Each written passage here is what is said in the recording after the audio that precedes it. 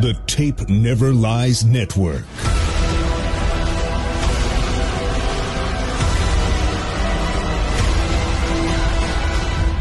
Starts now.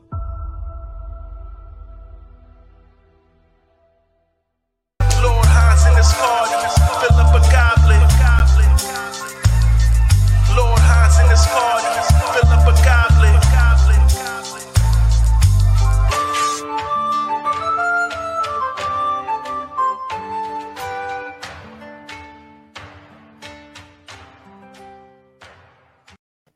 Hey, season 1, episode 13, Cars Keys. And welcome to week 6 of having a fucking quarterback in Chicago. How's that feel, Bears fans? Let's bring our guy out here. Wait, we have a quarterback? Can you believe it? I'd rather defer Trevor to Dan, Siemian, hello? I'd rather defer to Dan Weeder on that as a moment for sure. But yes, it does feel really weird that, like, for a couple of weeks now, I really feel like we had the best quarterback on the field, and that is not a consistent thing for us. So I'll take it. Yeah, man, it's I mean, we've rehashed it enough. It's hard to grasp at this point. I know I talked about it with Chris Zorich last night. I didn't agree with his take at all. We went back and forth a little bit. And I mean, I understand you can get hurt running, you can get folded in half in the pocket. I mean, That's what happened to Joe Burrow. Yeah, we've right? seen that. You know, I sent out a tweet today. Justin Fields last season at Ohio State, he rushed for 383 yards. Over the last 2 weeks in Chicago, he's rushed for 325. So that's proof positive right there that he's a passing quarterback with the ability to run. And the reason that he is running so much right now is to keep the Bears afloat, to give them a chance to win. This dude is the reason. He's the singular reason, the only reason. That shows how good he is. Well, I think that's why I get so upset about, when people are like, we just need to see a game-winning drive. We need to see him ascend. And it's like, yeah, guys, I get it, and I would love to see it. And I think it is important for those plays, but it also completely ignores the fact that the only reason we're in the game is because of the plays he makes early and the stress that he puts on the defense. Like, it is this weird mix right now of folks who are just so overly negative. And I know this isn't the shout out show, but really shout out to Danny Parkins for calling out 100%. with names, guys for doing it. And I think Speaks was really nice, kind of in the middle of it all, as was Heron, but it was absolutely justified. And we'll talk about this, but this is a quote, and we'll be showing why, that I sort of disagree with, and we'll talk why. But winning now doesn't mean that you're going to win in the future. Mitch won 12 games his first year, fully starting from go. It didn't mean anything. We need him to start winning games because of him, sure, but we're only in games because of him this far. Right. Yeah, and it's just, I get so sick of these beat reporters, and you can hear it in, they're so condescending when they speak about the fans. You mean someone like this, perhaps? Danny Downer. And that's, Patrick Finley was talking, don't mention that the Bears didn't play well. The Bears fans, they get upset. Well, start to be more condescending towards your fans, Pat. Be more condescending towards your fans, Dan. That's why your industry is a dying business. It's because, give them. Why shouldn't Bears fans be excited and over the top? We've never experienced this before. And you want to be the guy that's coming in and wants to piss on the Flames to put them out. And Dan's take is, you said it perfectly, Cars. Mitch won 12 games. It didn't mean a goddamn thing. There was regression from the end of not even that. The after midway the Tampa point game. Yeah, absolutely. It regressed from there. And I don't understand it. I think Danny Parkins brought it up, saying that, after the first 4 years that Peyton was like a 500 quarterback, And Peyton was Manning. 3-13 his rookie year. Yeah. Yeah. So, and I'm not saying that Justin Fields is going to turn into Peyton Manning, but they're looking for reasons to just dismiss this kid because he's in Chicago. Can you imagine if Justin Fields was the quarterback of the Dallas Cowboys as a rookie, as a second-year player doing this, or of the Philadelphia Eagles, or of the New York Giants? Yeah, absolutely. Even our neighbors to the north in Green Bay. Can you imagine how insufferable those Packers fans would be to go from Favre to Rodgers to Justin? Yeah, and it's just I put out that tweet today talking about his rush yards, and I'm like, you know what? Just embrace this. This is uncharted territory for us as analysts, us as fans, us as people that just love this team, love this quarterback. Embrace it. Ignore the hate. Fuck that. That's the only way that they're going to get any reaction. That's like, Shady McCoy, who the fuck cares? LaShawn, who the fuck are you at this point? You're fat Stephen A. Smith. That's what you're trying to be. Somehow you're fatter Maurice Jones-Drew, and I don't even know how that's possible at this moment. But no, I think you nail it, right? Are there things that he's still not doing 100% correct? Oh, yeah. Absolutely. And we'll talk through a few of them just so everybody kind of understands where they are. But there are two ways you can look at it. You can look at all the things that he's doing well and the fact that we're putting up the yards that we are and the points that we are, and he's still got a lot of room to grow. Or you can look at the other side and say, well, because he's not doing these things, he's never going to do these things. And therefore, it's just going to be bad. And it just doesn't make a ton of sense. It really doesn't. Yeah, Rick, I think the reason that they're doing it is because that's who they are. Everybody's praising Justin Fields right now. On a national level, it's 98% pro Justin Fields. Holy shit.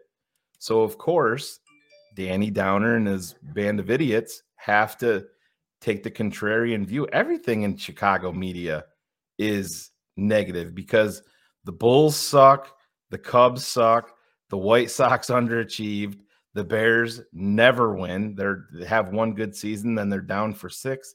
And the Blackhawks protected a child abuser, sexual abuser, right? So you're absolutely right. But I also think it's also really telling too that part of the reason they've been there this way is so many of these guys. We how many times have we laughed about the old guys we used to talk about on the message board and say when you've been this browbeaten by this franchise, all of a sudden you're always waiting for the other shoe to drop. Absolutely. Right? Like you see this glimpse of Cade McNown throwing a touchdown, to over Marcus Robinson. and you're like, here it is, it's go time. Yeah. And then a game later, they'll throw 3 picks and you're completely devastated. So everyone's kind of bracing for the fall before it happens. Go back to John Fox's first year, the Thanksgiving game in Lambeau. Everybody thought that was a turning point. Oh. Holy shit. We went to Lambeau on Thanksgiving. It was was that Favre's retirement? No. Or something? No, that might have been the Jersey retirement night, I think. I can't remember, but whatever it was Thanksgiving night, and Tracy Porter had a pick. Jay Cutler played. That's right. When Porter, when he was becoming like, oh, this is our shutdown corner. Yeah, that's right. Yeah, pulled him off the scrap heap. But it's just it's hard not to react to it. I'm just as guilty. It's like seeing assholes. I'm not talking about you people tonight, but seeing assholes in the YouTube comments and stuff like that want to take shots at Phil and I and TTNL. I've always had a problem not reacting to that, and that's I've gotten a little bit better with it, unless it's Ariel Cologne's mom, because everybody knows what she is. But it's just I go back to what I said the other day, Cars. How many wins does this team have without Justin Fields? 0. Oh, yeah. And they're getting boat raced in Almost all of them. I mean, you're absolutely right, because we are putting this streak together now of multiple consecutive games with 360 yards. Like, that's basic in the NFL. That's big time for us. We're basically averaging 30 plus a game over the last 4. We would be the second highest scoring offense in the NFL. And what's super important to this is when you look at these other times where we have done 4 games in a row of 30 or near, there's been a lot of defensive impact to this. There Absolutely. isn't in these games at all. None. And so these are long scoring drives. These are long sustained scoring drives with some very big plays sprinkled in. So I'm saying that because this is all offense, and the offense is all Justin. So it is a big deal, because he's shown you could put weight on his shoulders and he'll figure it out. Is there things to get cleaned up? Absolutely. Yeah. But you can't tell me anything more than this guy is an ascending player. And to me, the way he's played the last few weeks, the ceiling on what I thought he could be is even higher than what I thought it was. Totally agree, Cars. And that's the thing. I am not worried about his ability to pass the football at all. No. I know what I have seen with my eyes. I know what I have seen on tape. The reason we're not seeing that is because of the offensive line is in shambles. And that actually has the propensity to be worse, unfortunately, because I said, Cars, you and I talked about this with Ryan Cox a little bit today in our super secret text thread. The amazing super secret best of friends text thread. Yep. Yes. We, it's concerning about Tevin. He was a DNP again today. He already had the back surgery, and now it's hip, and those, things kind of go hand in hand, and you wonder. I hope I'm wrong, but I hope we see Tevin again this season. That is something we got to keep an eye on, right? Because I think it's at this point going to be 14 or 15 games if he misses the rest out of 34 that he's played. And, as a guy who has played, and to be completely honest, especially watching it last week, kind of 2A and 2B in the Bears offensive MVP after Justin has been Tevin Jenkins and Cole Kmet. And we saw what happened with that offensive line when Tevin wasn't in there, and the impact. So he's a guy that is super important to us. And if he can't play,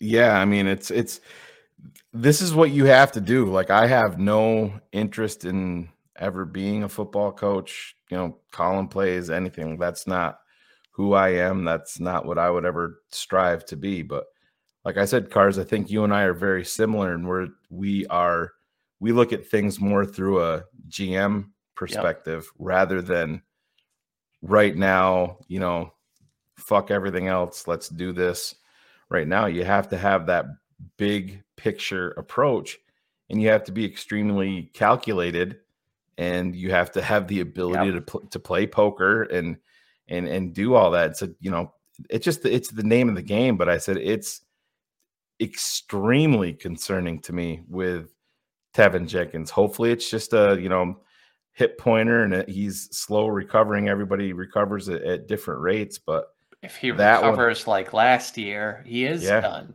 because he is a different dude. And I don't mean to interrupt you, but I always interrupt you anyway.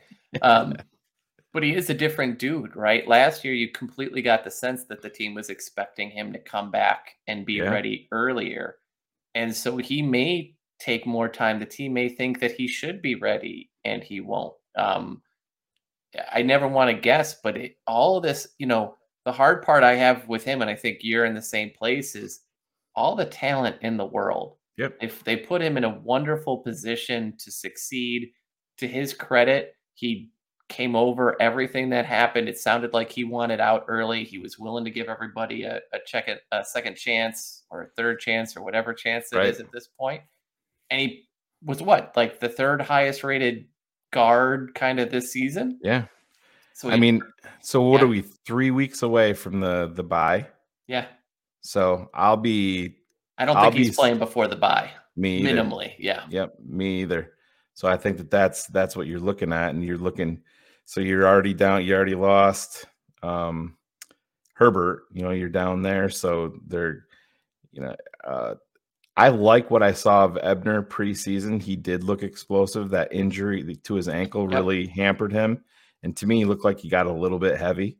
Yep. It's going to be interesting to see how he rebounds. Darrington Evans is another guy that I'm going to watch to see if he gets moved up here pretty close. Agreed. Yep. So yeah, it's going to be interesting. But end of the day, and I'm not saying that wins aren't great. I mean, I picked Chicago. I mean, now we're talking about that. Cars, what would be your prediction for Sunday in Atlanta?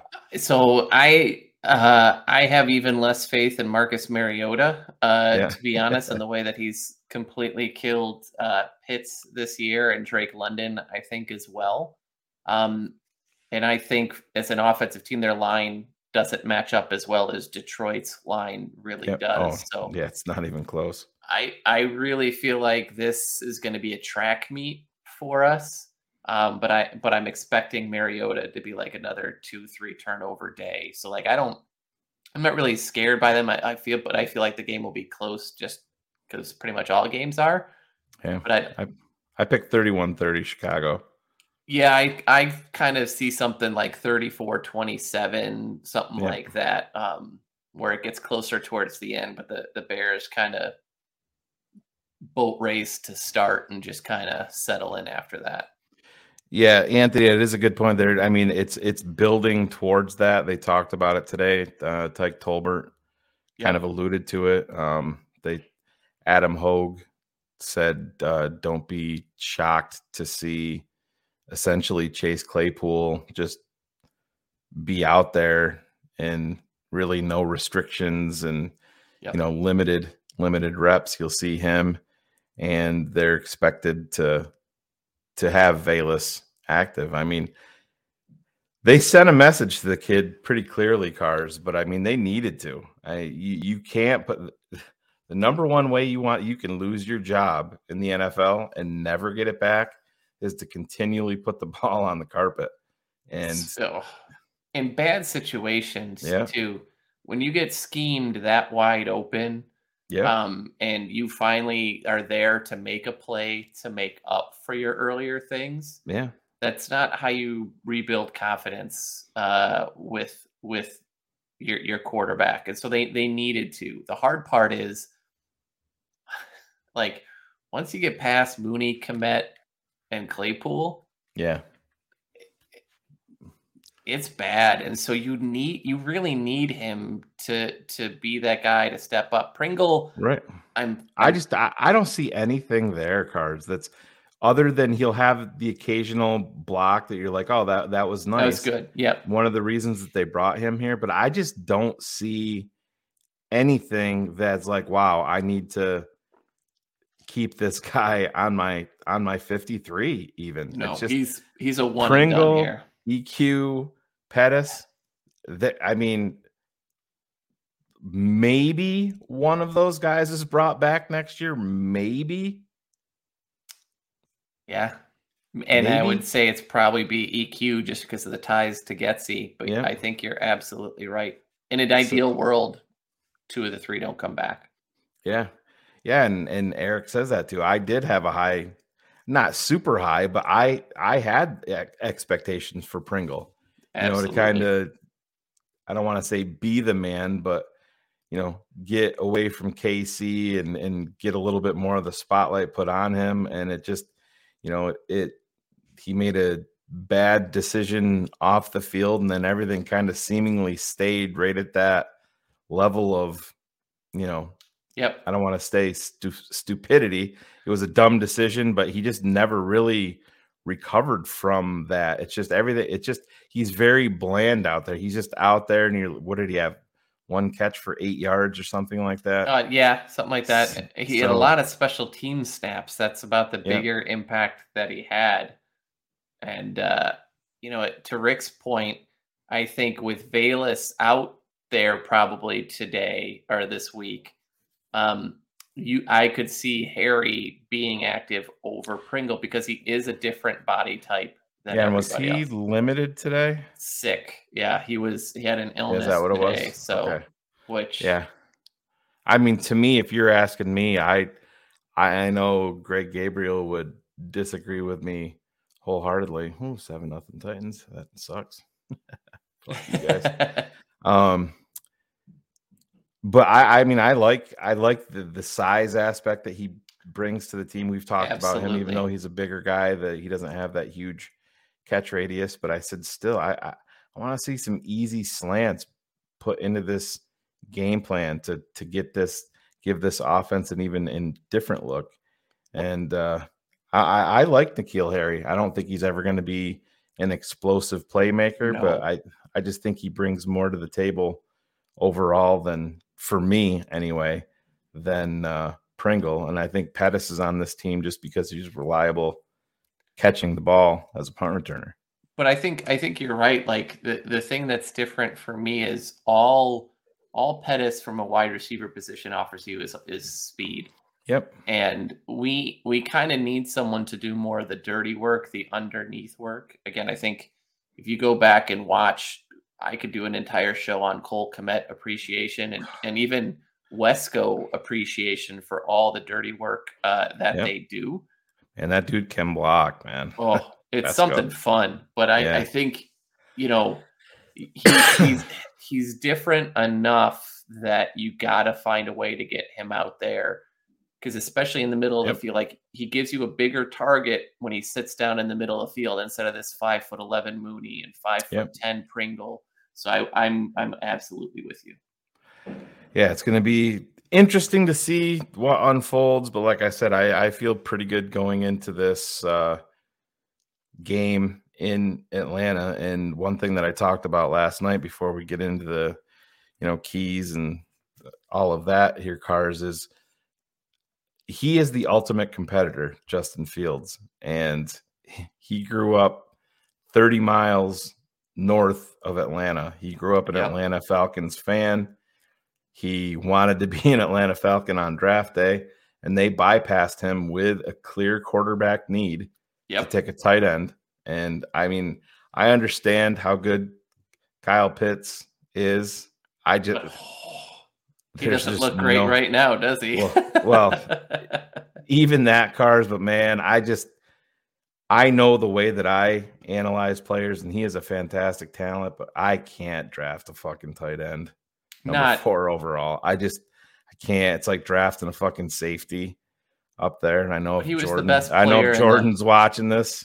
But he was the best player by far, right? Just no way. Change Jamal the world Adams. I remember everybody loving that. I'm just like, you can't. It wasn't it was also Hooker. Remember, it's like, I don't know which one you take third overall. It could be either of them. Yeah, so it is what it is. But I think Justin Fields is going to go down there with a chip on his shoulder. It's essentially his homecoming, his old stomping grounds. And I think he wants to leave an indelible mark in Atlanta saying, you goddamn right, you should have taken me. Oh, I mean, I would want to do the same thing. It's kind of like what you guys do now with the network, right? You want to leave a mark and let everybody know when they screwed up. Yeah, damn right. That's you mean like 800 to 1? That's I think so. A little bit. I think that's extremely important. So yeah, I think I think it's great to sit down and have that. And I think he is such a competitor. Like again, I understand that there's a lot of Kool-Aid drinking Homer in me right now, but reading that he sat down with his pads and everything on for 45 minutes, absorbing what happened. Yeah. That to me is a big deal. I mean, when you say, yes, I want him to win, but winning matters to this kid. It does. And he's won everywhere. Everywhere. He was what? 19-2 in his 2 years of college starting, or 20-2, I think it is, at 2 years of college. And never lost a game in the Big Ten. Yes. And played in big stadiums, big pressure. When you looked at what he did his junior year against Clemson in the bowl game, and he didn't play that well. And the next year he comes back and he throws 6 touchdowns against them in a bowl game, right? Like, he's a competitor. So there you go. That's a great one by Eric. You can flash the draft number like Mahomes did. I love it. I love it. That'll be glorious. Great call. But Eric. that is the ultimate separator. Like I said, we have that dude. That guy. And he's a Bear. He's our guy. So nobody knows what to expect. We've never experienced any of this. This isn't Rex Grossman. This isn't Cade McNown. This isn't Mitch Trubisky reading books on how to be a leader. He's just born with it. It's who he is. He's been groomed for this his entire life. And, it's starting to bear fruit. But let's jump into this, man. I know you got a lot of stuff here for us.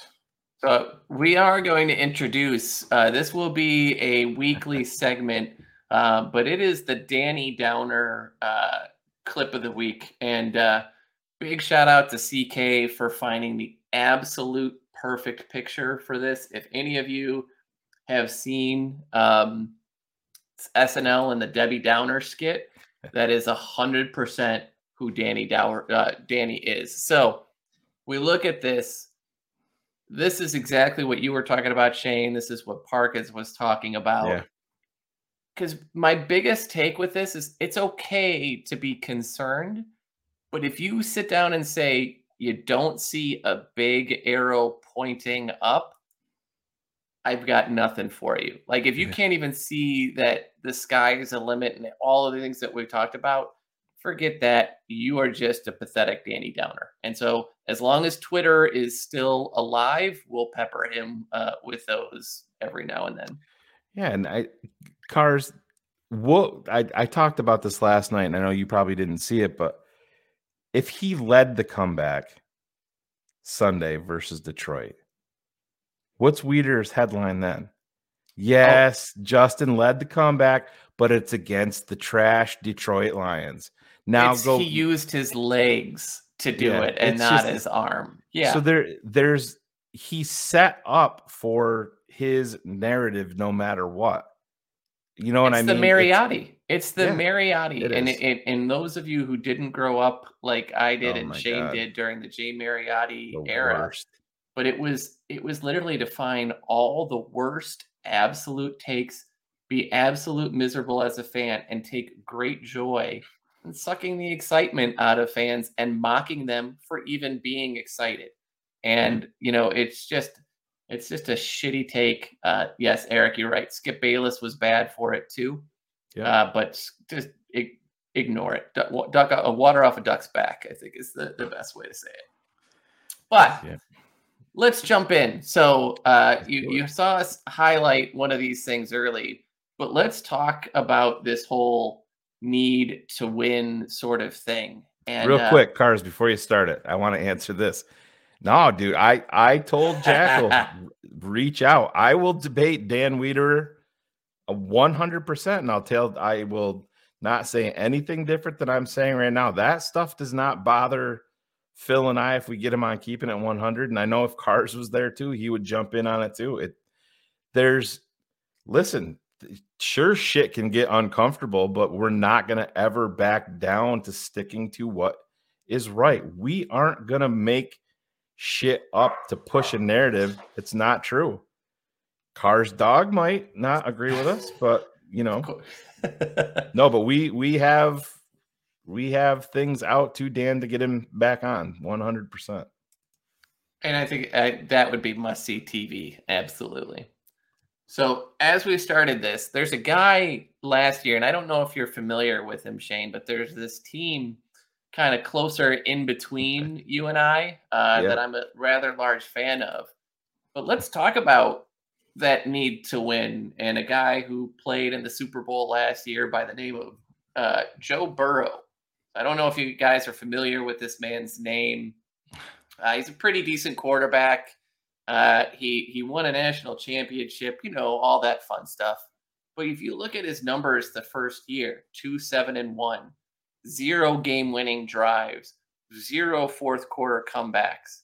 He was beat to crap by a terrible offensive line. He was averaging a terrible 6.7 yards per attempt. Look at that starting lineup on the offensive line. Just awful.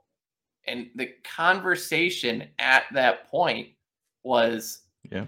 Hey, he's got no talent. He's got T. Higgins and Tyler Boyd and nothing, right? And, Right. Joe Mixon was injured a lot, but this is not a guy who looked to win. He didn't lead these things. And so simply a year later, what happens, right?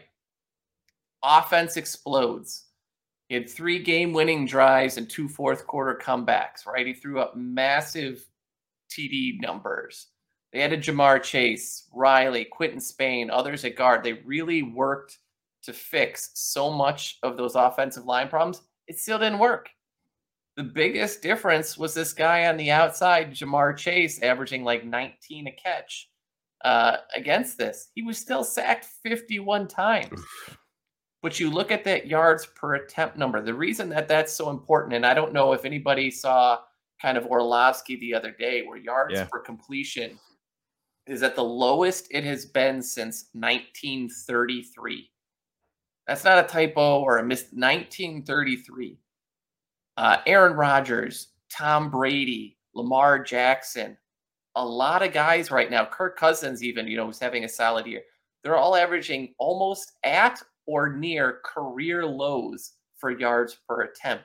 This is a tough year of passing the football. But Justin is sitting here at 7.5 yards per attempt. He's really pushing the ball deep. We see a lot of big plays. So there are things to be said there.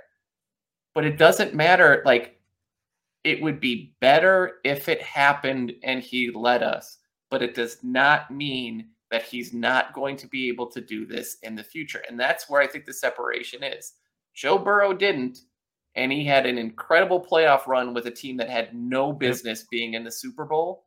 And it's because of him and that kicker's leg that they made it. So Yeah, remember the NBA back, when the Bulls couldn't get over the Detroit, that was the big thing. They got to learn how to win. And they really did.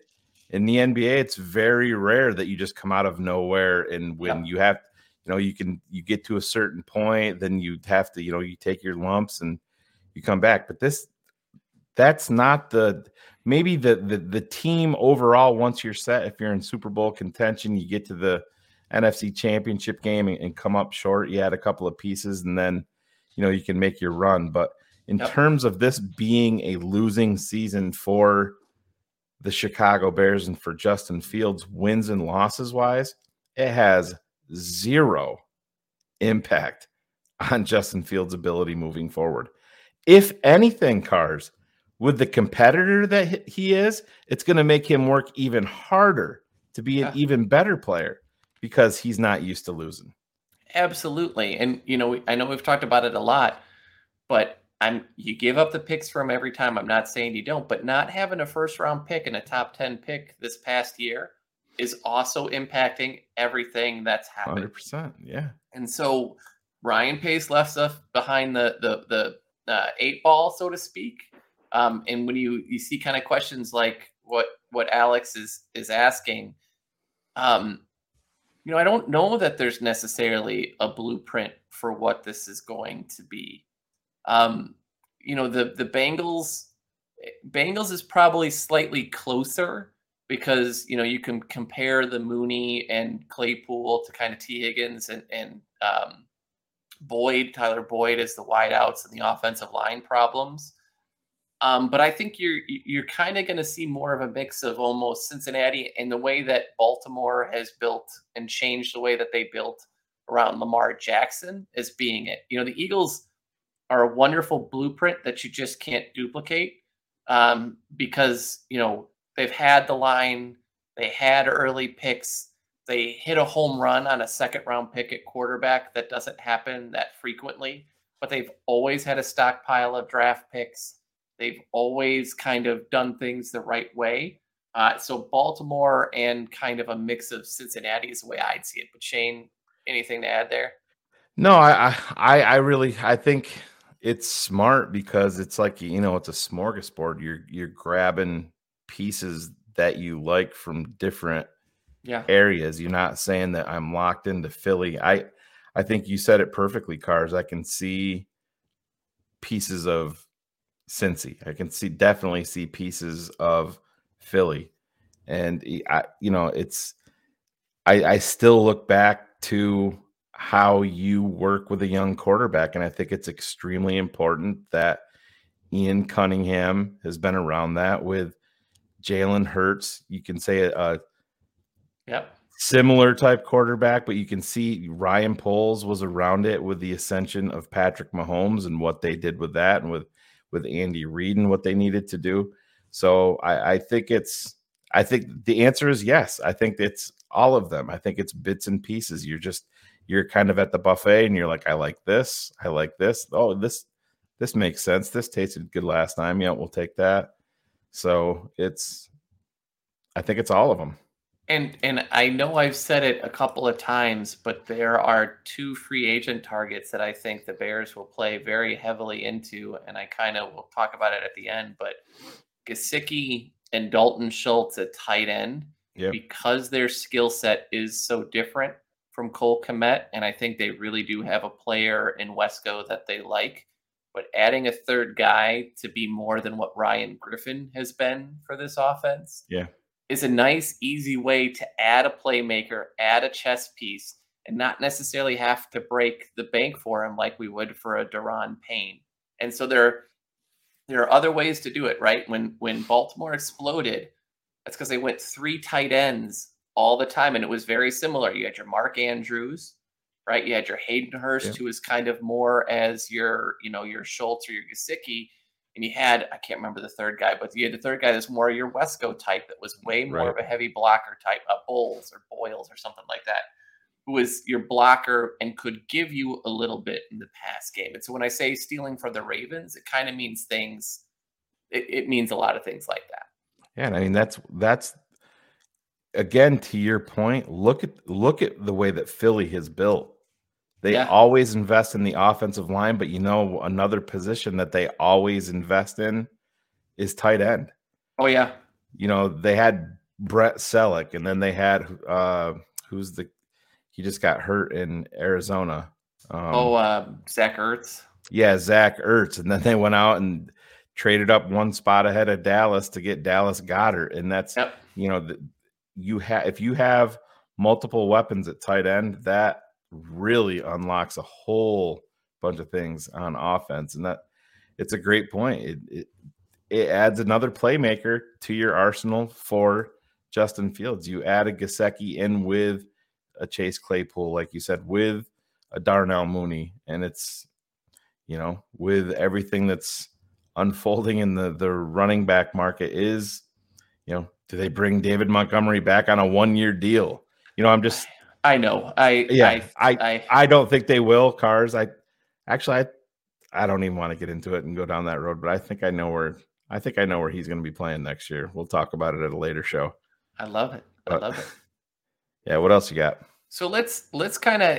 There are 2 plays that I want to show that kind of highlight some of the things that people say when they see negatives about Justin, right? So what I want to show is kind of, to me, when you look at the game-winning drive, kind of the worst miss that he had. And so when you kind of watch this play here, what I want you to do is when you watch when he throws the ball to Claypool down here at the bottom, he's going to go back shoulder. Now, Claypool doesn't have much. He maybe has a quarter or a half step on the defender. But this is a ball for Justin that has to be out in front. Because look, if you pause it right here, there's no safety help. There is absolutely no one over the top, right? And so at this point, this ball should be led. He's got a size advantage, speed advantage. He's got super physical hands.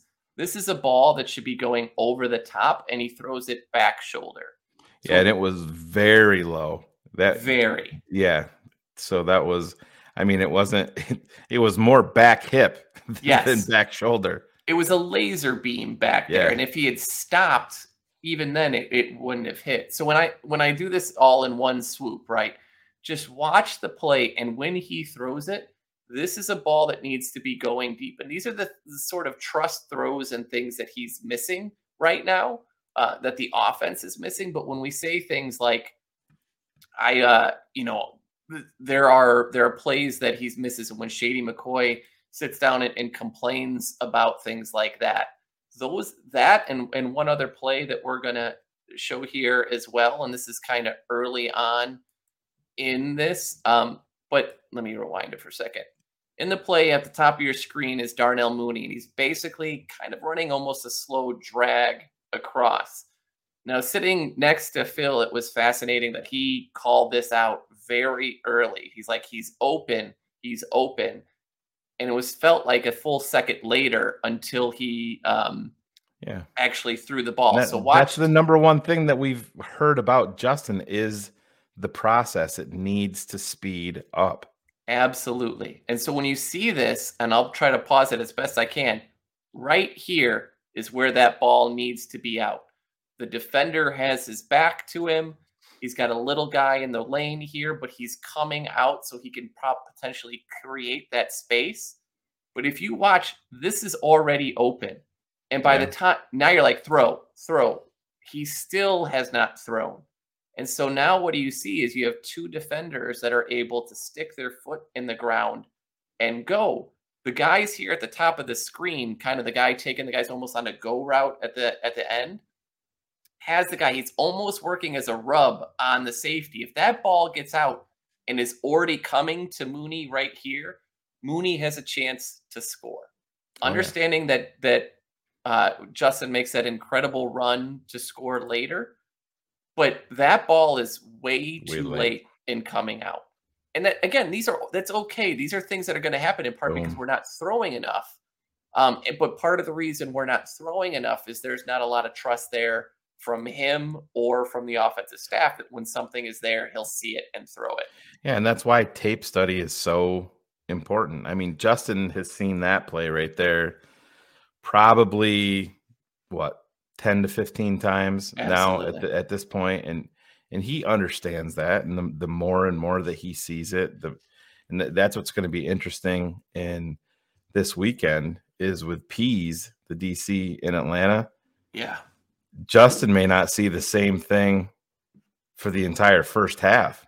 Nope. You know, with defense, he switches it up. So, but that's the thing, that internal clock for Justin, it's going, but it just needs to be quicker. And that's been one of the number one flaws. That was still at Ohio State. Ohio State, you could have that time. You could wait an extra second. Yeah. Absolutely. Can't do that in the NFL because that goes from being a touchdown to what was that, a 8-yard gain, 7-yard gain? And it put two other plays where it could have not been a score. Like, absolutely. I give him all the credit that he scores, but it takes us into a moment where we could have left points on the board because of a lack of an execution. And that's, and it's, again, I'm showing you the mistakes because it's okay. But this is also a point of when people say he's missing things, absolutely. And that's okay. It's part of the process. He's going to grow. I don't care. That's that. Yeah. So something else I want to show is this, I believe, is kind of a mixture of the first two plays here. But I really want to give Luke Getsy a lot of credit for the way that he's doing things formationally and the way that he's interchanging personnel, but still running a lot of the same things. And so what you're going to watch here, this is Blasingame here on the left-hand side with a tight end on the same. There's going to be a fake to Monty because Bears, by and large, I think this is the first game I can remember in a while, Shane, where it wasn't a handoff to Monty on the first play. And so when you sit down and you watch this and watch how all of this goes left and it sucks everybody in. Everybody here is so used to power, and they have set everything to go basically towards the right side, right, the right hand side there, and everybody buys and goes for it, and it creates a wonderful running space again for Justin, where he gets around the corner and again is not absorbing a big hit. When you come back to the next play, again heavy set, we've got a fullback in motion. He's got a fullback back there. You've got a tight end that they're moving around. When this happens in motion, everybody, when I pause it here, because of the motion left or to the right-hand side, everybody thinks again that this is going to be a run to the right-hand side. And with one moment and getting out in space, and again, Blasingame, who's just a fun guy to watch and blocking, is there to push and kind of create that, right? So there's a lot of misdirection that's happening early. And it's been a lot of fun to sit down and watch. If you run that back real quick, I mean, if you want to see one of the things that they like in Braxton Jones is watch the speed that he gets outside for a left tackle on this. I mean, that's pretty goddamn impressive. And I mean, that's what you want him to do. He took that guy and he put him out of bounds on that play. And even here in this first play, like, look what he does when he gets to deliver, right? He takes his guy and gets him far out of that play. So when we sit down and say, like, why I'm so high on Braxton Jones is I see him in the run game and understand that he's got to do more to kind of develop that strength. But you're absolutely right. He is so much fun to watch in space. Like, this isn't Leno, like when Leno would get pulled and he would have no idea who to hit or who to block. This guy is going with a purpose. And it's not just Leno. We got another guy in the center of our line that does the same fucking thing. Oh yeah. And so, did you hear that, Mrs. Mustafer? I love it. And so what I love, and I kind of grabbed this too early here, but what I really love is the way that we keep showing almost these jet sweeps. There's a lot of motion. There's a lot of movement. And so we've run this jet sweep with basically every single skill player on offense, including our tight end. So every time this goes, watch how the defense flows. Watch how all of this happens. Now, I understand this is going to look very similar to a touchdown play. I'm going to show you here in a second. But watch the motion and how it pulls everybody away from the ball. It's really a nice way of disguising what you're doing. Yeah. And what I really like, and sorry, let me throw this back up one more second, is this is one of those plays as well. The worst part about rollouts and things like this is it takes away half the field. Now, it does make some tighter windows for you to throw when things get completed, but you've got 3 routes here, all on the side where he is going with kind of a release on the backside should he need it. And so this is giving him more weapons and ideas of places to go. So you're not kind of wasting a route on the outside. You're really trying to be as efficient as possible. That is also known as the not Matt Nagy offense, right there. Exactly. Right? I think that's the best leeway into my favorite play when we talk about the not Matt Nagy offense. We'll skip here for a second, but this is obviously the commit, and I'll go back and do the whole thing because I know we got to get the celebration. But look at this line. The Bears scored a 50-yard touchdown with 3 tight ends and Darnell Mooney as the wide receiver. And when I get back to the beginning, right, you've got Wesco here, you've got Komet here, Griffin here, Wesco here. You are running. Watch Darnell Mooney at the top. Mooney is nothing but a decoy. Yeah. This is a complete decoy play, and he took 3 defenders with him. So there is supposed to be this guy who is supposed to be dropping back, and that is what leaves Cole Kmet wide open. Did you hear Cole talk about that play? That he lost the ball. He lost it in the sun. I'm like, can you imagine? Oh, it would just be our luck. But when you watch this play in the window dressing, right, more motion. He's going to the heavy side. You fake the handoff to the heavy side. Everybody thinks that that's what's happening. And you've got your defenders in part flowing to this side because they're worried that Justin's going to take it to the outside and house it. And so all of these things, I love that you can see Braxton Jones here kind of in the middle of the formation with absolutely no one to block. That's as beautiful of a play design as you can get. And right here, as he goes to throw it, he throws it at the right time, right movement, and that's a touchdown. But we have a Chicago Bears team that scored a 50-yard touchdown with a tight end while 3 tight ends were on the field. Like, I am out of my mind. We normally do that for like a 6-yard pass play. I don't think they didn't have 3 on the field at the time, but man, he could have had another long one on that one where there was nobody there, Cars.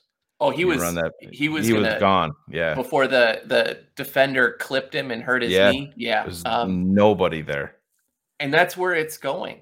Yeah. And I think, again, when I talk about the importance of Cole Kmet, you see it night and day. If you come back to watch this play, like, do you see Wesco here at the bottom? Let's go to the next portion. This is the other beautiful part of this play design is Wesco coming here. He comes over like he's running a route. He's just the spy. Yeah. He's just an extra blocker to get anybody that sticks his foot in. But Cole Kmet has been, even outside last week, from what he does in blocking game, the way he puts pressures on defense, he's another guy that is really ascending for us. He's earned the extension that he will be getting this offseason. Oh, he's getting a 4-year, 40, 45 type $1 million deal. Absolutely. Yep. Absolutely he is. And I don't think you can question it. When that quote came out from Flus that said, he's exactly the type of player that we want on this team. That's not something Flus is just going to say by night. You're handing him the pen to sign the contract, essentially. Absolutely. At that point. Yeah. And I mean, everybody knows Cole's background, Notre Dame kid, but Arlington Heights, Chicago Bears, his father, had a cup of coffee here with the Bears. His uncle, was in the league. He's going to be a Bear for a very long time. And when you're talking about that $125 million in cap space, that's why we've tried to tell you guys a lot of it.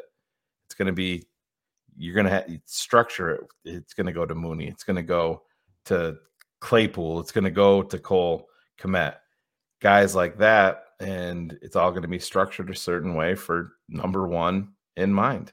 You're going to see heavy numbers in years 1 and 2 financially to essentially wipe the board clean for Justin when his time is up. And the beauty of that position is its importance. And the reason I say that you can double up is you can pay Kmet and Gesicki a combined $20 million, which is still less than what you're paying a number 1 receiver. And you'll get very good performance out of it. Yes, absolutely. You want that number 1 guy out there, but look at Baltimore and what they've done with Mark Andrews and kind of a ragtag group of wide receivers. Yep. This can work. And that's why I keep going back to Baltimore. You get the right 3 tight ends. And to me, they have 2 of them right now. You get that third. And Shane, we always say, but can you imagine Gesicki or Schultz running up the seam like we so love? All these things, all these weapons with this space. It's just it has such a high potential. Think about your not your actual package, your football package in the red zone. With those guys. I mean, you're adding in a Claypool to that. You got 6'4", 238 with those tight ends, with a tight end in the backfield in Justin Fields with the way that he's built. I mean, you saw him knock Deshaun Elliott into a different fucking reality than he was in when he was trying to. The stadium was so fun. Oh, I can imagine on that hit. Like that got me up off my seat, man. Watching it live, I was like, oh shit, that was so awesome. But that's what it is, dude. Cars. That's why it's important for what you and I do here to bring this different approach, because everybody's like, we got to go get the next Randy Moss. We got to go get the next Megatron and stuff like that. And it's not. You can actually make a huge dent in your offense by adding a third tight end to complete your trio there. And it's going to help out your core. I mean, they're the ultimate safety valve for your quarterback. Absolutely. And when you go back to kind of what we were talking about earlier with, the way that defenses have changed and cornerbacks have changed, part of the reason that you're seeing more success in the run game Yep. and more success with and less success, in the pass game is because corners have gotten so good. The thing that hasn't been fixed has been linebackers and coverage. And we went through this period where we kind of had those kind of hybrid safeties. What is it? The Keanu Neals of the world and those sorts of guys. Buchanan. Yes, who you wanted to be, and that never took out. The kid who's the kid down in Arizona? Is that Simmons? Simmons, yep. Yeah, down there, who hasn't really been the guy that they wanted.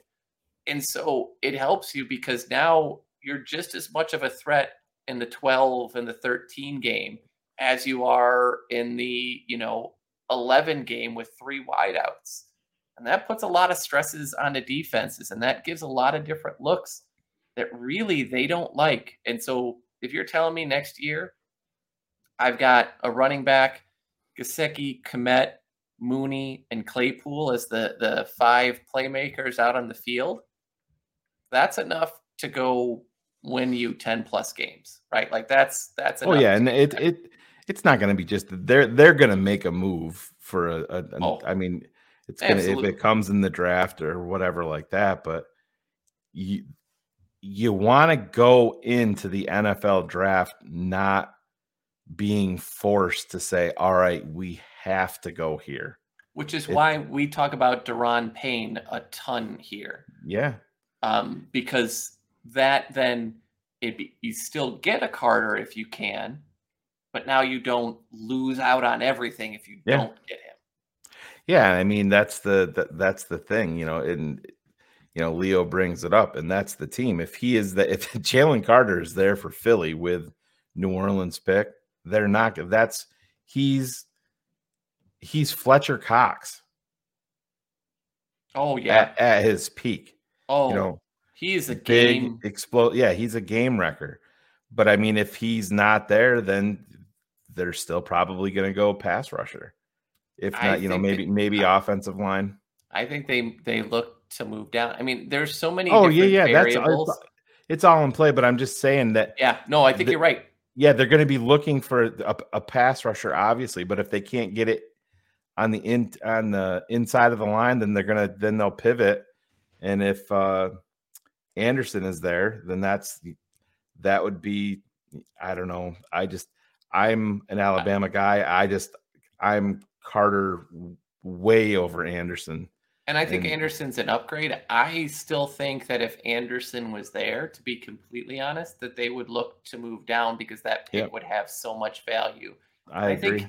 I think they really do like Trevis and Robinson. And yes, I don't know necessarily that they ever get to Will Anderson's level, right? But I do think that you have to weigh the haul that you would get for that pick. Yeah. Because there's a guy, later in the first round, Siaki, I can't even pronounce his last name, from Baylor, that they would look at as a defensive tackle. The offensive linemen make more sense later on. Yeah, and Vincent, real quick, Daron can play either. Yeah.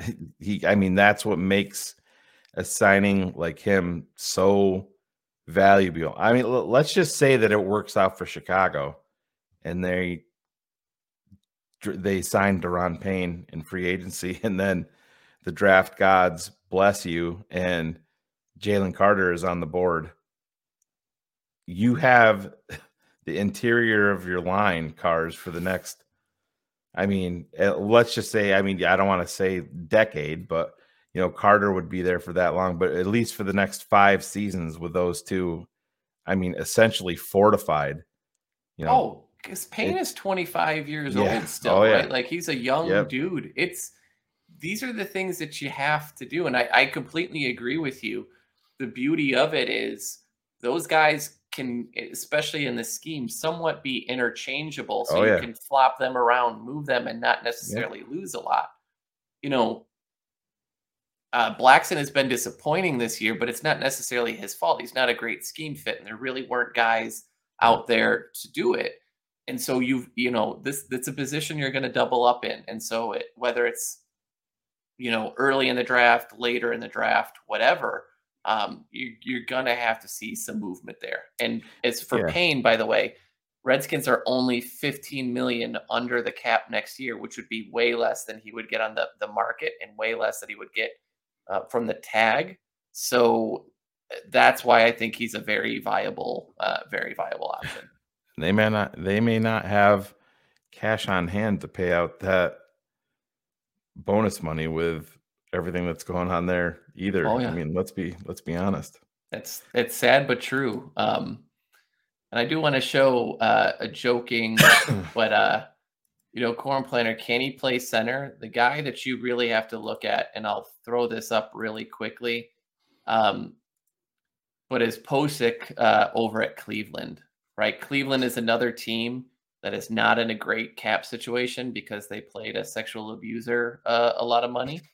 But they are about 3 million-ish, or maybe it's $1 million-ish over or under the cap. So they don't have a lot of space. That is a guy that I look at very heavily here. Nate Davis and Dalton Risner. Davis is a very intriguing guy. You notice that Tennessee is over the cap by nearly 20 million. So when you kind of look at these guys, right, it's some of the guys I put in here is specifically because it's a good mix of they're a good player and their teams are in some cap problems next year.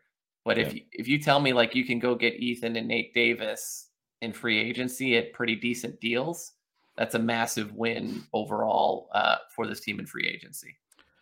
Yeah, man, it is, and they're gonna spend there. I mean, I think you look at those defensive tackles. I mean, Javon Hargrave, you talk about a dude that's going to be cashing in. Oh, yeah. He had 13 tackles in the Commanders game as an interior defensive lineman. It's just bonkers. He had like 7.5 sacks, I think, last year. I mean, he's played really well. The biggest downside to him, I believe he's 29 years old right now. Yep. So you'd be paying him, for his age 30 season, whereas Daron Payne's 25, it'd be heading into 26. So that's a guy that kind of fits your blueprint of a guy that's going to be here for a long time and can kind of, ascend. And I mean, even the team in cap trouble as well. So yeah, like all of those, you're absolutely right. 29. Yeah. Let's be honest. I mean, the downside to having a second round quarterback work out cars is that you have to pay them. You have to make up your mind a little bit earlier on that because it's a 4-year deal. Yeah. He's going to be heading into a free agent year next year. Jalen Hurts is. So you don't want that. I'm sure they don't want that with, the way that everything's going. But yeah, you look at the wide receivers there, Cars. Juju, I don't know. He's just he's another body out there. I don't think it's a guy you have to pay a lot of money, but he is a improvement. Right. The name to me, and it just depends on, I'd still look at the Poles connection to Hardman in Kansas City. And I have no idea what his take is on that, but it's going to be interesting. That's a guy that he was there with the entire time. But I see they put him on IR today. Kansas City did. Yep. Yeah. Hardman's an interesting one. There are some names, and I only threw Saquon mostly because I wanted to piss off Phil should he listen to the show. Right. But kind of some of the running backs, the two guys that are up there are really 3-down type of guys. Right. And these are guys that will do more in the pass game. Miles Sanders was a guy that was on our radar in the draft Cars. Absolutely. I mean, and Philly kind of snuck and took him a little bit earlier than I think most of us were expecting, but it's going to be interesting to see how that goes. And who knows, with Herbert, you talk about, again, it's a hip injury, and you talk about a hip injury with a running back, those can go for a while, any number of different ways. So that's something that you obviously have to keep your eye on. Listen, I understand like all these guys, if they hit free agency, for the most part, again, unless it's like a Posick or a Nate Davis because of the team and the cap, a lot of these are problematic, right? And the Giants have to worry because they've got to pay Danny Dimes for 2 years. Have fun with that. Yeah, deal. I just don't know. And to go to this question, technically speaking, the way the contracts work, you don't have to worry about being under cap until the next season kicks off. So you can basically create as much hell for yourself as you really want to. But that Piper's going to come calling.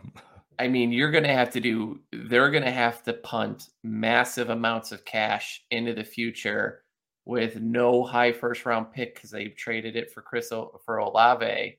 And I don't know I don't know why they did this. I understand why, because he's young and he's very good. But it made no sense for where that franchise is. And I think he's another one of these GMs, Mickey Loomis, that we need to start having way more conversations of how overrated that he's been, because they've won a lot of games, but nothing to show for it. Yeah, I mean, that's you look at Denver with where they're headed. I mean, let's be honest, as much as this pains me, the Philadelphia Eagles have a legitimate shot to be drafting first. Well, and it would be 31st if they won the Super Bowl, because we have one less first round draft pick this year. But they're going to be in contention for the number 1 overall pick, just like Seattle is, because of trades. And it's mind-blowing to me because of how little these teams have gotten out of these big name players. And I'm sure you saw the report today that Russell Wilson is actually calling like audibles using from Seattle. It's a little bit of a problem. If you go back, Cars, some of our shows when we had on Matt Waldman and oh Jesus, we just had him on a couple of weeks ago. It was the show that I wasn't on. Christ, I'm terrible with names. It's what happens when we get old. Yeah, I hear you.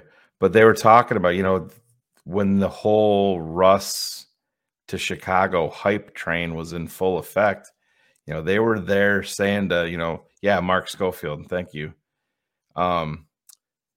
They were there saying, the whole let Russ cook is they weren't letting him cook for a reason. Yeah. Because there was issues there.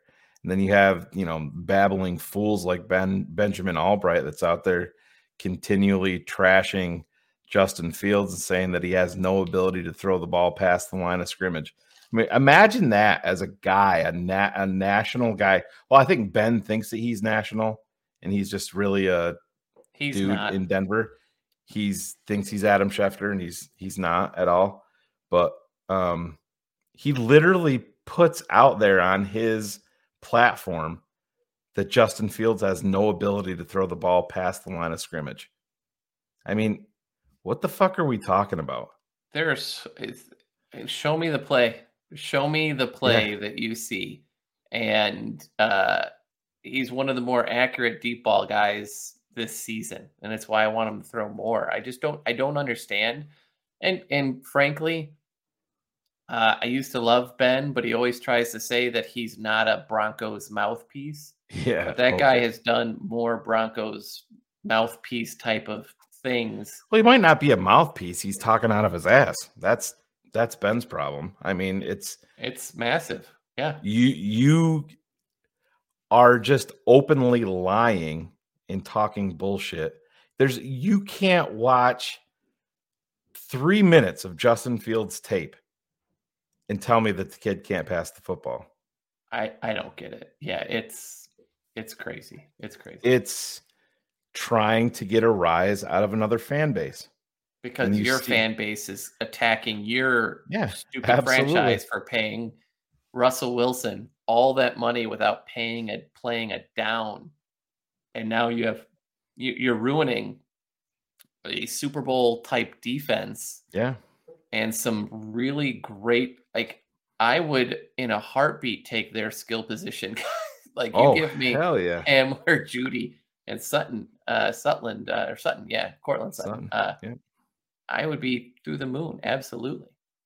But that goes back to my point that I made about an hour ago. It's hard to ignore it, but we just need to ignore Dan Weeder when he wants to go on his rant about what he's been ranting about. Ignore Ben Albright. Don't quote tweet him. Don't retweet him. Don't go attack him, and then don't tag TTNL in it and say that, this, you're a fucking idiot, and tag TTNL. Just let it fucking go, swallow it, and be done with it. It means nothing. They're trying to play you because it gives them more exposure at the end of the day. And well, no, because we're all just trying to get fame off of Benjamin's name. Yeah, that was the card that Pete Bukowski played. Oh yeah, when we were trying to get him on the show, he goes, yeah, I see what you're doing with your little show there, trying to use my name for clicks, and I'm like, what the? Have us on your show, you'll get some fucking views, Peter. Oh, I mean, brutal. Jesus Christ. I know that he's got like 20,000 Twitter followers. That's most of fine. Those are going to be bots anyway. Yeah, it doesn't mean a goddamn thing. And you're not moving the meter nationally, and people aren't saying, "Oh my God, Peter Bukowski, hard stop on that." You're a fan just like everybody else is, Pete. And just admit it. Just come clean. I'd have so much more if you say.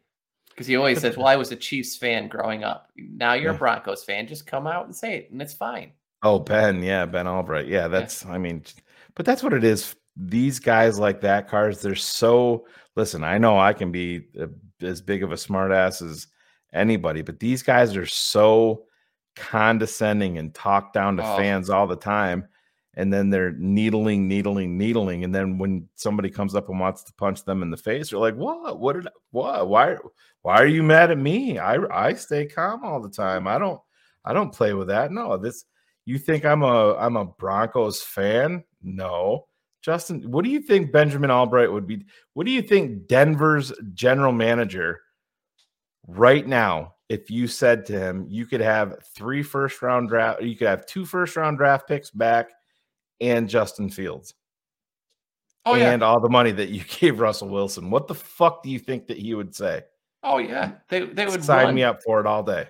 They would run. I mean, it's crazy to the way that it is. And this is, I love Twitter and hate Twitter because I think everybody you're trying to be the smartest man in 250 characters, right? You're trying to be better than everyone. You're trying to make a point. It just doesn't work.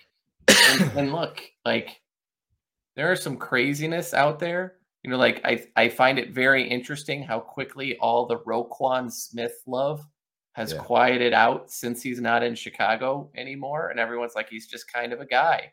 And we see that sort of thing. Guess what? He ain't getting paid $20 million in Baltimore either. No, God, no, not with Lamar still playing his butt off. So it's kind of crazy. What I would want to do, though, since we talked about Roquan, is Richard has a question that the answer to me is nobody. Nobody. Yeah, there's nobody getting tagged this year. There's nobody on this team worthy of nobody it. warrants it. No, anything. And then Bullets has probably my question. I think you and I would probably agree the most. First player I go out and get is Daron Payne. He's the easiest one. Yeah. After that, though, who would be the guy that you'd be trying to focus on? To add a weapon, it's interesting. I mean, you got to bring in. You were talking about Posick. Is that how you say it? Posich? Or something. You got to bring him in, but I mean, for me to go right out, I think my ability in the draft, I feel like I could find a guy, but it would be Gesicki. Yeah. It would be Gesicki for me because we've talked about it here, Cars, and I mean it's pretty much proven. Yeah, I mean there's going to be outliers there, but it's very rare for a tight end to come in and just go gangbusters. Look at Goddard in Philly is a Right. great example. Yep. So I think And- you're right. He's a great, and it's a But I team mean- that Miami doesn't want him either. And that's the thing. The Bears could go out and sign both of those guys on day one, and it's, I mean, hugely positive for Chicago, and it's not going to put a massive dent into their financial plans moving forward. Oh yeah. I mean, No, you could still go out and they could still go out and get the center. I mean, that's the best part is like when you're talking about some of these guys, you're not talking about Eric McCoy deals, right? Like you're not talking about 15, 18 million dollars a season. You're talking probably 8, 10, right? And so if I can do a Posick and Gesicki and give those guys, let's just say, let's make everything easy. I do 10, 10, and let's say Nate Davis as well as 10. I've got, and Deron Payne at 15, right? I've gone out and spent $45 million. I have created 4 new starters that instantly make everybody else better in their position. Yep. I still have $80+ million in cap, and I've got a whole lot more money to and picks and things that I could do. That I have more flexibility in the draft game. I have more flexibility everywhere else. Yeah, and I can't. You're 100% right, man. Where was the one question? I won't even pick on you, right, for spelling my name wrong. It's all right, but you're talking about Shanye. I like it, Shanye. Shanye, yeah. Addison, I mean, you're there. I mean, the Bears are drafting 6 right now. So, Cars, what are you thinking? Like top 10, top 8? So I think they'll probably sit 5 to 7-ish, 5 to 8-ish, where they'll. But I mean, to specifically take Addison, you're right. You're No. in that. No. I mean, I don't think that's where they're going. But he's saying, where would we have to be to take Addison? Within the top 10? No, I think the wide receivers are going to fall because I think they're going to look at guys like Fashanu, and this is going to be a year where people not necessarily over pivot, but it's going to go back to the trenches, especially when you see Philadelphia and what they're doing, and the teams that are playing very high level football have all made that investment. So that's the way I see it. At like Johnston, Addison, to me, are all going to be in that like 15-ish range, I would say, but I'm always wrong, so who knows? Yeah, and it's going to be, what do we got here? Yeah, Sean, yeah, good.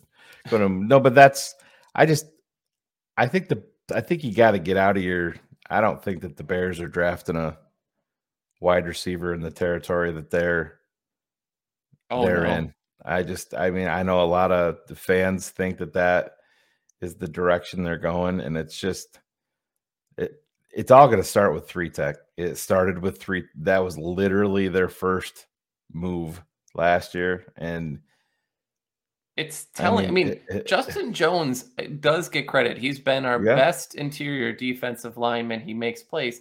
He's just not enough of an engine. So, but you want to have depth there that can make an impact, and that's the thing. I mean, when you're making a run, look what Philly did the past 2 days. Yeah. They got run on up the middle, and I know these guys that they're a little bit older, but they were getting attacked up to Jordan Davis. I think it's a high ankle sprain that he's got. Fletcher Cox is another year older. The Commanders just kept on running up the gut. So what is Howie wrote? You got to give him credit. As much as I hate the fucking guy, they pivoted and they went out and get Linval Joseph and Ndamukong Suh. Over the past last 24 hours to help on the interior line. And in a rotation, it's great. You imagine going into the playoffs with a rotation on the interior of Fletcher Cox, Linval Joseph, Ndamukong Suh, and Jordan Davis? No, thank you. I'm scared about it. I haven't even talked about Javon Hargrave either. Yeah. I mean, it's just, that's what you do. It's crazy. Yeah, and Leo, I think the name I keep seeing is Skaronski from Northwestern that a lot of people predict. To me, he's a right tackle only. I agree. And more likely a guard, depending. So I don't know if that's the guy, but the guy I keep saying that you really should watch out there is Olu Fashanu at Penn State. That kid is young. He's got all the athletic traits that they look in space and how he moves. And he's a guy that, look, I think that Braxton Jones is a guy who's probably played himself onto a starting position here. May not be at left tackle. It could be something where they draft an Olu and move him to right-hand side.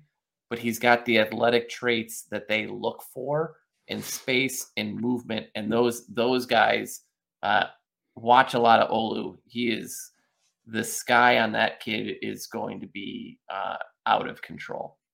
Yeah, and just to, Phil and I had the conversation because the way that we kind of work this network is we're always looking ahead and then trying to figure out different ways that we can do things. And I have a comprehensive list of players and breakdowns that we are literally working on now for Draft Mob for you guys if you're a patron, where we're going to, lock in. We're going to kind of take a little bit different of approach. We are going to widen it the closer we get to the draft, but we're going to really lock in on these key positions that the Bears are going to be.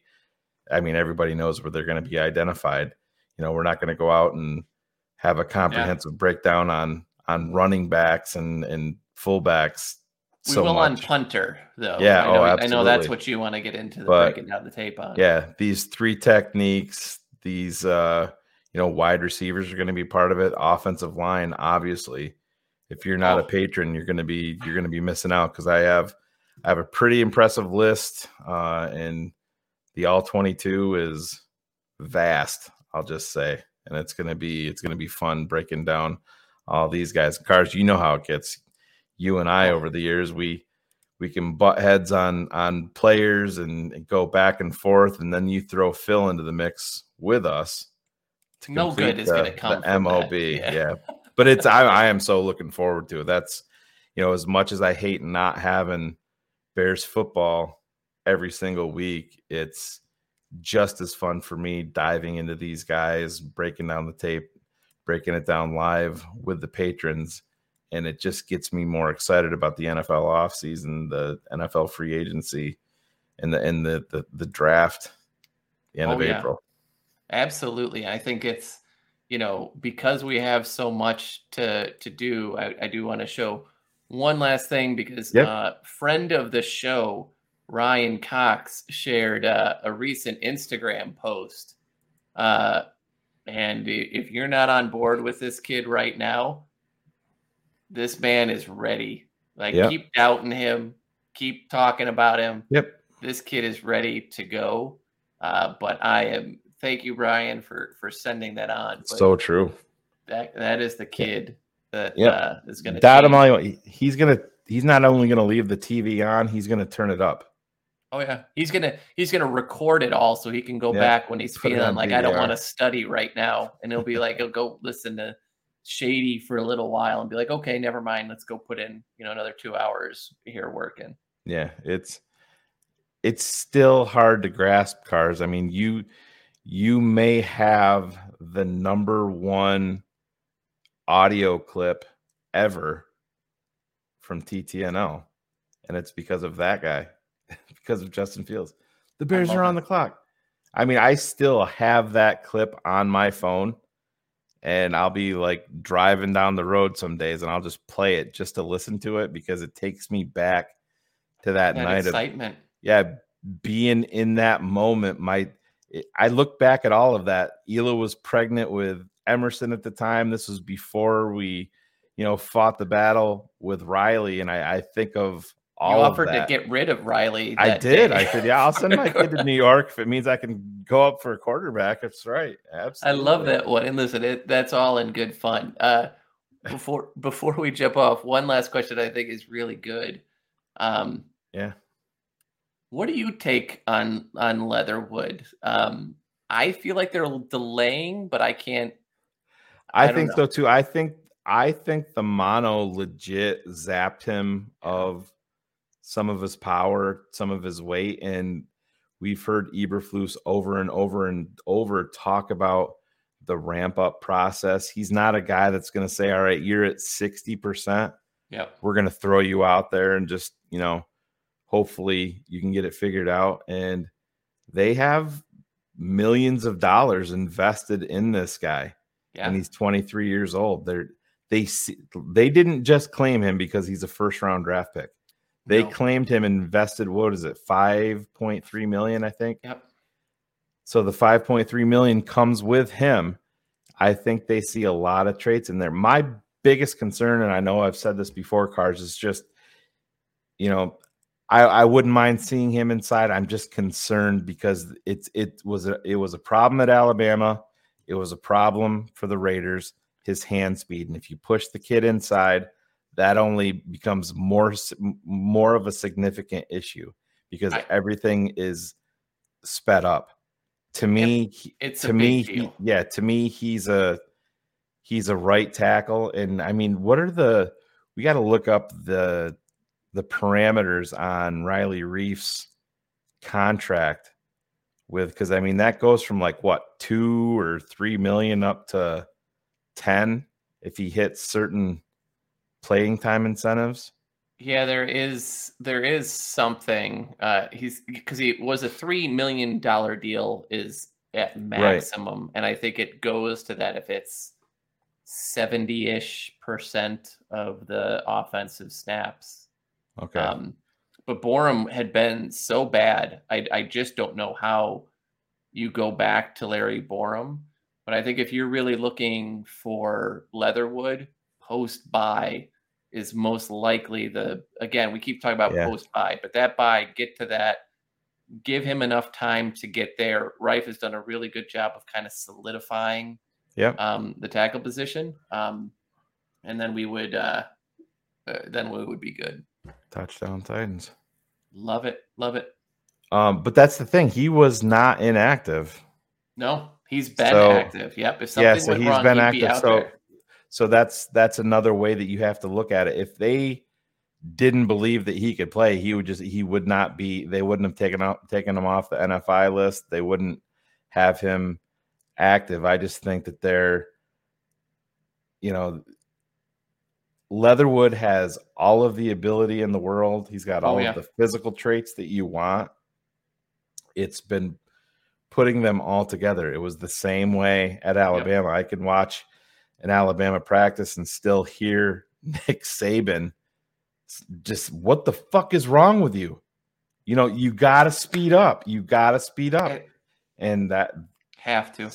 Yes, some guys, it takes them a little bit more. I mean, it's not his fault he was overdrafted. That's exactly Mike Mayock. That's not on him. Was it 16th overall? He was always a end of second, mid to maybe end of second round guy on my board. But I would like to see what he can do out there. Riley Reif, for whatever, being going to be 34 years old, he's had some positive reps, obviously, but if you're a 3-win team, you got to look at guys Carter. You got to look at some guys to see if they can play and if you're going to move off of them moving forward. And Leatherwood is obviously one of those. Absolutely. Couldn't agree more. So that's it. We're at our 90-minute mark. Our wives start threatening death. Yeah, if we don't wrap it up. But I have to watch the end of this. Well, not the end. We're still pretty early, but Titans are up 4. Did the Packers miss an extra point? They did. And Aaron Rodgers just got a intentional grounding that led to that score because he threw to absolutely no one with pressure in his face. So it's always good to see. Always. You hate to see it. Sorry, Peter. Fuck you. Exactly. Oh, did I say that out loud? No, you're good. It's the end of the show. We're good. All right. So everybody knows, Cars. We talked about it. Next week is going to be a little bit of a different week here at TTNL. I haven't talked to Phil, but I'm assuming the Super 16 poll show is going to air at its original time on Monday night next week at 8 p.m. Tuesday is going to have a little bit of a different look because you're going to see this show Tuesday night at 8 p.m. next week because of the holiday, Thanksgiving falling on Thursday. So you'll have Cars and myself at 8 p.m. And then you'll have the fantasy guys coming up at 10 p.m. that same night. Then we'll do Keeping It 100 like always, 8:30 on Wednesday. And that may be a very interesting show. That might be a alcohol-induced show because everybody's off I have a long weekend. I know that. So I'm sure I'll be dipping a few back. But after that, for a couple of weeks, this show will have a little bit different of a look because December 1st, I will not be on the show. I will be at a Coco Melon concert, of all things, breaking down that with my lovely daughter and Hila in Syracuse. But sometimes you get, well, I don't want to say lassoed, and she just told me that we're going, and I had to order the tickets. But that's the way that works. You guys know what I'm talking about. And then the week after that, Cars, you're going to be traveling and I'll be in New York. So unfortunately, we got some changes coming. Absolutely. Yep. So, our real life calls, but I think Cars, did you talk to? Yes, Chris Jackal will be replacing Shane as co-host on the 12-1. So we get to be reunited, and it feels so good to be able to do that with Jackal. Yeah, and then the week that Cars is gone, I haven't decided exactly what I'm going to do. Maybe we'll do something a little bit different. Maybe I'll invite a patron on with me for the show, and we'll do a little. Hopefully, Q&A. It goes better than last night. Oof, Jesus, yeah. What the hell? Corn Planter obviously does not have children under the age of 5. Yes. So, or you would know who Coco Melon is, and I am not a fan, but I love my daughter, so if it makes her happy, it makes me happy. Those tickets were ridiculously expensive, so it is what it is. But all right, we love you guys. So they'll have a little bit different look here over the next 2 or 3 weeks here for TTNL, but we're still going to be cranking out content like we always do, and we're going to be headed to Atlanta this weekend, Cars, to see Justin Fields and the Justin Fields Show. And as soon as that game goes final, we will have BHL going live on Sunday with Phil and I, and Phil will be back in studio, and hopefully it'll be a good rant, which is pretty rare when it comes to Phil and these Chicago Bears. But we'll close it out with a little promo for TTNL. Cars and I will get out of here. And we'll see you guys later. Cars Key Season 1, Episode 13. We're out of here. Get the fuck out of bed, bitch. Go.